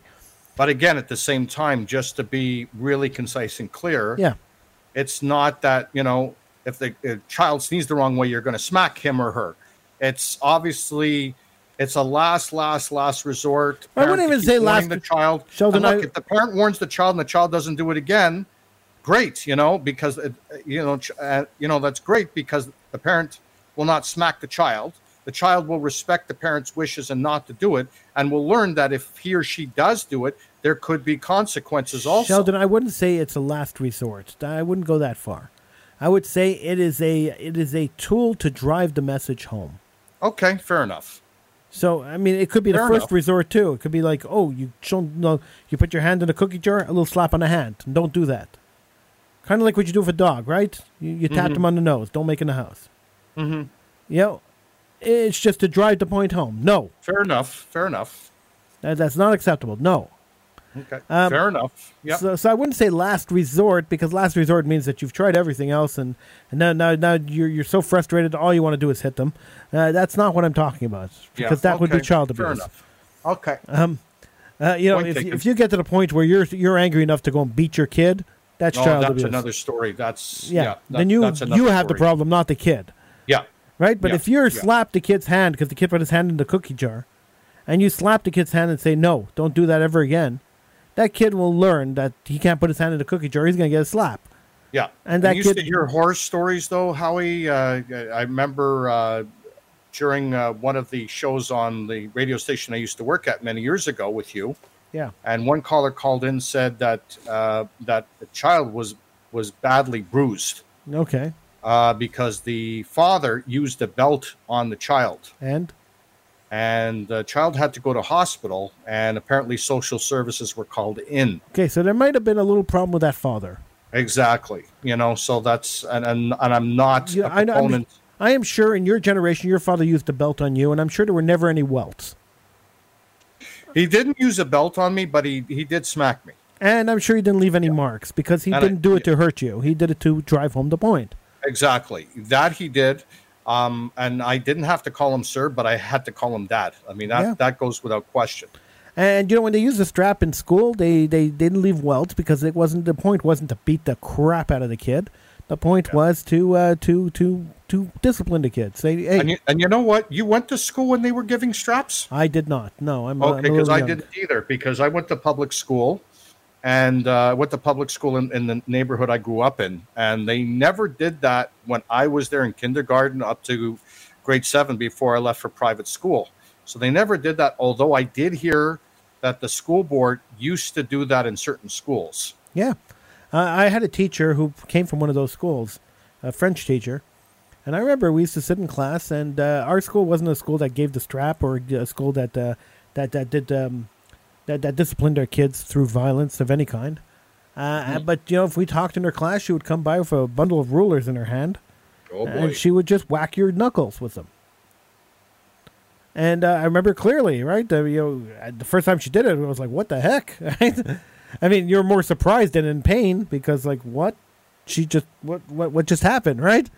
Yeah. But then you got the point. If you're going to talk in her class, be prepared to have bloody knuckles. Mm-hmm. And you learn pretty quick not to talk in her class. Yeah, and it's you know what? And at one point, the school boards were used as a more disciplinary thing because the parents themselves didn't want to do it, and they'll say, "Okay, you know what? You're going to the schools. Let the schools handle the whole thing." You know what? Parents have to take responsibility for their children. Absolutely. That's my point. You just raised my point because years ago there used to be much better parent-teacher associations. Through the school that I went to, my parents were very heavily involved in the PTAs, the local PTAs, and the parents were always notified on every single school matter. And it was a big difference back then, and that's why the educational system at that point was much better than the educational system now in the elementary and high schools. Let me tell you a story. I was teaching at a private school. And one day I was in a grade 11 class, and I gave them a quiz. And I gave back the quiz to the students. And one kid didn't do so well on the quiz. It happens. You take an exam, you take a quiz, you don't do so well. Happens, right? The kid didn't do so well on the test. So I handed them back, and we had 26 people in the classroom. And this kid was sitting right in the middle of the class. And he bangs his hand on the desk and says, "What the F is this?" like loud enough for everybody to hear, right? Mm-hmm. And he gets up, he kicks his chair behind him, gets up, aggressively gets up, and says even louder, right at me, "What the F is this?" Oh, boy. So I looked at him and I said, "Could you sit down, please? You got your mark. That is what you got in the exam, in the quiz. I'm sorry you're not satisfied with it. We could talk about it after class, but sit down right now, please." Right? He picked up his chair and he threw his chair at me. Oh, boy. Over the heads of the 4 kids sitting in front of him. I mean, putting everybody in danger pretty much. And he basically flipped out. He flipped his desk over. I had to empty the classroom. I told everybody out. So everybody got up and ran out of the room. And he stayed there and he started throwing things and destroying the classroom. Wow. We had to call the police. So the police came and he calmed down. And 2 days later, they sent him home. Of course, he was suspended and he had to come in with his parents. So a few days later, he shows up with his mother. And I'm called into a meeting with the principal and the mother. The kid's not there. And the principal says, could you tell the mother what happened? So I told the story. This is what happened. And I told the story exactly the way it happened. I mean, I have no reason to lie.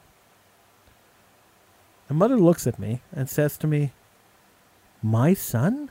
Impossible. He's the nicest kid you could ever meet. He would never do something like that." Most parents will say that. He would never, ever do something like that. Mm-hmm. You must be lying. And I looked at her and I said to her, "Listen," I said to her, "I have 26 witnesses. We could call in any kid in the class. I mean, everyone was petrified. They all ran out of the class. They were all petrified. Your son freaked out in class, and this is what happened. Maybe you should consider, having a conversation with him, or perhaps, seeking out further professional advice on what to do, because he has a temper problem, and it's a major issue. In fact, I'm not so comfortable letting him back into my classroom." And she looked at me so dumbfounded. I can't believe that my son did this. And of course, you didn't exactly have cameras in your classroom either. No. Okay. I can't believe my son did this. It's impossible. He's the nicest kid. He would never do something like that. And I just looked at her and I said, well, that's what happened, right? There's no point in arguing with somebody who's not going to believe you. And there's no point in arguing with someone who's so deluded not to believe that their kid is capable of doing something. Wow. So this is the kind of parent that you're dealing with. Because she wasn't the only one. All sorts of discipline problems and all sorts of the same kind of reaction. My son? No way. My daughter? What are you talking about? I had a girl. I'll give you another example because this is even a better example than that one. I had a girl who plagiarized a term paper. So she went on to 2 different websites and she copied and pasted and handed it in as her own work. So that's an automatic 0, right? Yep. I mean, you can't take somebody else's work, claim it's yours, and get marked. No, exactly. So that's an automatic 0. As you could recall in university, that's exactly what they put in each outline. If you plagiarize or if you cheat in an exam, you get a 0 and you could be suspended. Thrown out of the university. Thrown out right out of the university, exactly. And it's very clearly indicated in every single outline of every course I've ever taken in university. So in high school, I used to tell the kids, listen, I said, you could use resources, and please do, but don't copy and paste, because if you copy and paste, you're stealing, and if you're stealing, I'm going to catch you, and I'm going to give you a 0. And cite your notes. Use your citation. Yeah. Exactly. I said, I'm going to give you a 0, and don't think you could fool me, because you can't fool me. I'll know when you're copying and pasting. I will find it, and I will give you a 0. So this girl decided to try me out, and she copied and pasted, and I gave her a 0. So she came up to me after class when I handed everything back, and she said to me, "Why did I get a 0?" So I explained to her that you can't copy and paste, and I showed her where she got her sources from, where she got the exact copy that was in her paper, where it came from.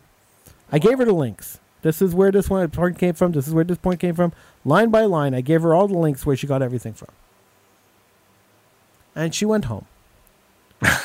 The next day, I get a call in the school from her parent, her mother. She says to me, "What kind of BS is this?"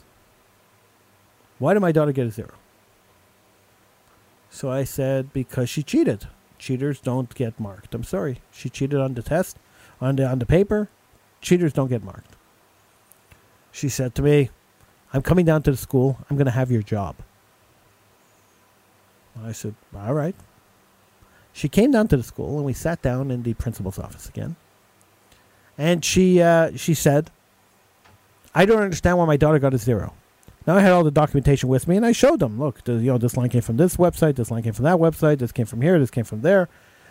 There were maybe 3 words in the entire 1,500-word paper that were hers. Everything else was copied and pasted. Good heavens. Okay? Wow. So the mother said, and your course is a BS course anyway. Why does it make a difference? Oh, that's good. And the child is learning from that parent. Oh, my God. So I looked at the mother and I said to her, what do you do for a living? She says, I own a store. I said, oh, you do? She says, yeah. I said, where's your store located? She says, I have a store at Place Marie. I said, wow, you must pay a lot in rent there. She says, yeah, I do. I said, you must do very well there because stores in Place Marie do very well, right? You must do very well there. She says, yeah. She says, store is very successful. I said, oh, that's so nice. I said, what do you sell? She says, I sell winter clothing, jackets and scarves and mittens and stuff like that. I said, oh, do you have anything that runs around $5? And she says, yeah. She says, I have a couple of scarves that are $5. I said, so if I came into your store, could I take the $5 scarf and walk out with it? She says to me, no. I said, why not? She says, well, because you're stealing. I said, what? I don't understand, I said to her.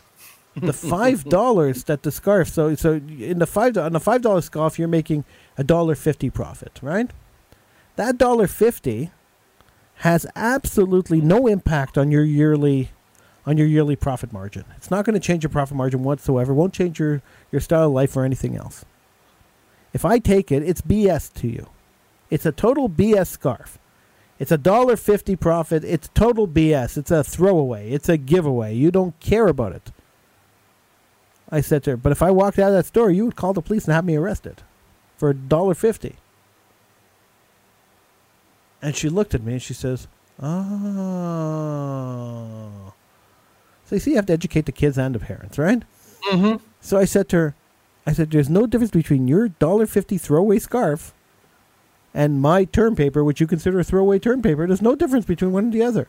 The same way you would call the police on my $1.50, stealing your $1.50, I'm calling the police on her stealing everyone else's work and passing off as her own.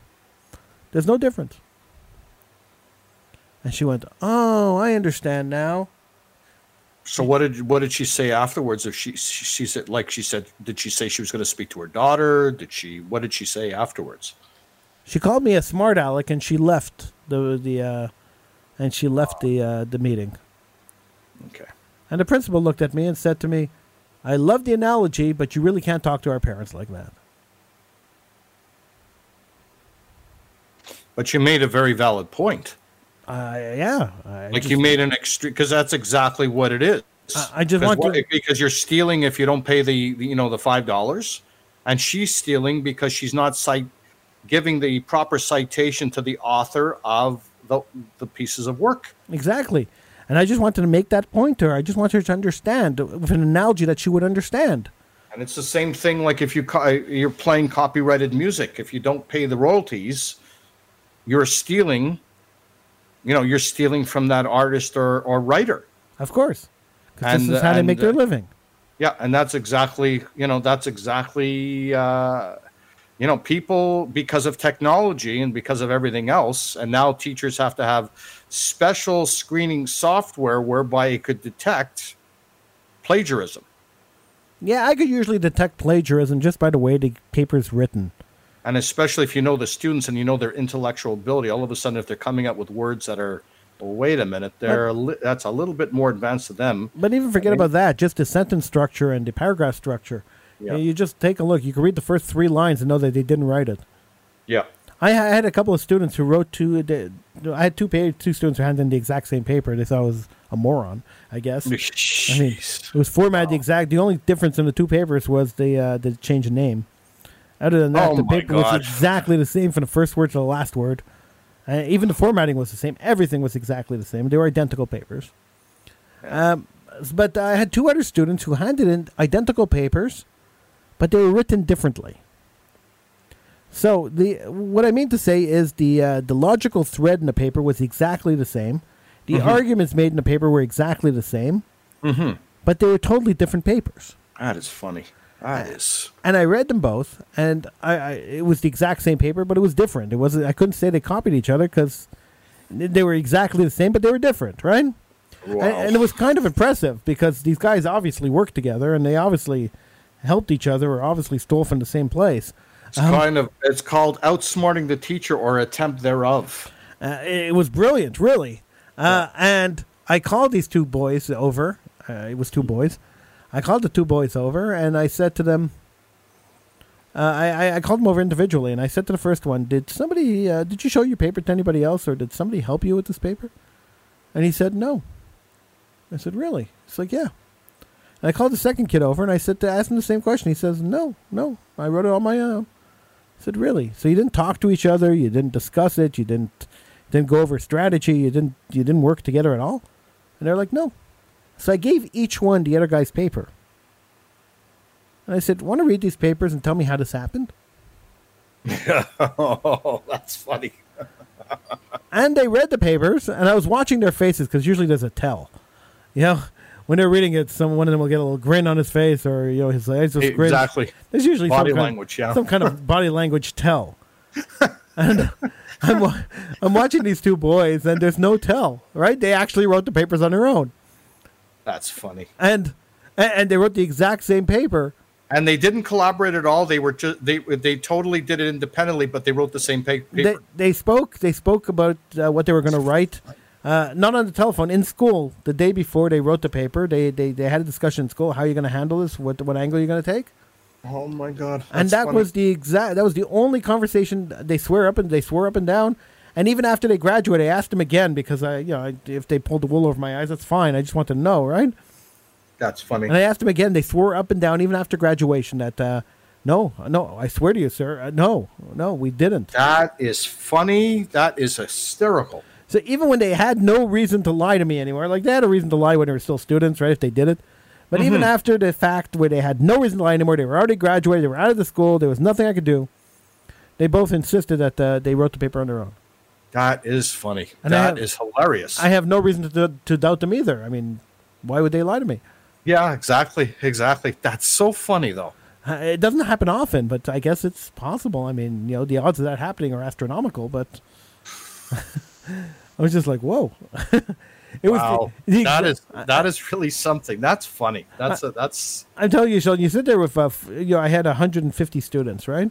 Yeah. And you sit there with 150 term papers and you're reading them. And after a while, they all just start sounding the same because, it's 150 papers you have to read. Right? So you're trying to pay attention. And the way I did it was I didn't look at the name of the student. I had them put the cover page on the back page instead of the front page. So I didn't know whose papers they were when I was reading them because I didn't want to be biased by their name. Because, as a teacher, you like certain students better than other students. There's all sorts of dynamic there, right? And so I always read these things blind. And I got to these two papers. I read them like 3 papers apart from each other. Okay, I was going to ask you how many papers apart. Okay. Like 3 or 4 papers apart from each other. And when I read the second one, I read the first one and I marked it. And I started reading, I read 2 other papers or 3 other papers in between. Then I started reading again. I said, didn't I just read this? I was like, hold on a second. This is awfully familiar. And so I went back. I started leafing through the previous ones. And I found it. I was like, huh. I remember reading this. That's hilarious. That is so funny. Yeah. Like, okay. Yeah. Like that happened the first time too, but they were the exact same papers. I recognized the paper. I was like, I just corrected this. Like, why am I doing this again? Right? But with the other one, it was like, I remember reading this. And Usually when I remember reading something, it's usually the source material. Like if they're plagiarizing, I won't give them a paper that I hadn't done the research on. So I do the research myself. So usually if they're plagiarizing, I recognize the source material. But here I was recognizing the other kid's paper. It was just so weird. That's funny. That's when I'm sure you must have had a couple of really interesting talks with some of the other staff in the teacher's lounge. I asked them if they've ever experienced anything like this. And I kept copies of these papers because I wanted to show them, right? I went into the lounge and I said, hey, look at these 2 papers. Could you read these 2 papers and tell me if this was plagiarized, if they worked together, if they copied? And they looked and people read the papers and they were like, it's obviously they must have worked together. I was like, no, they said they didn't. You know what? Again, your uniqueness shines through once again. Yeah, they managed to get me, right. I was like, all right, that's funny. And to this very day, when you ask them recently, they swear up and down. That's incredible. That's funny. There's another one also. There was this girl who was had a boyfriend, and the boyfriend really wasn't the smartest kid in the class. You get those kids who aren't the smartest kids in the class. Okay. And they had this term paper to write, and this kid really wasn't capable. Like he wasn't intellectually capable of writing a term paper, of doing the work to write the term paper. He just wasn't the kind of kid who was going to do it, right? Okay. And he handed in this really eloquent term paper, really well written, well researched, well everything. It was really good copied is more like it. It was a good term paper, and it wasn't copied. I couldn't find a source that they copied from. Right? Oh, really? Yeah. And I'm reading the paper. And do you ever have this when you're reading something and suddenly you hear the voice in your head and it turns into the voice of the author? Okay. So if I write something and you're reading my writing and you're hearing me read it to you, yeah. And so as I'm reading this, the girl's voice is reading to me, right? Because everything is written exactly the way she speaks, exactly her mannerisms, her tone, her tempo. And obviously she was a very intelligent student. She really was, yeah. Eloquent, yeah. Okay.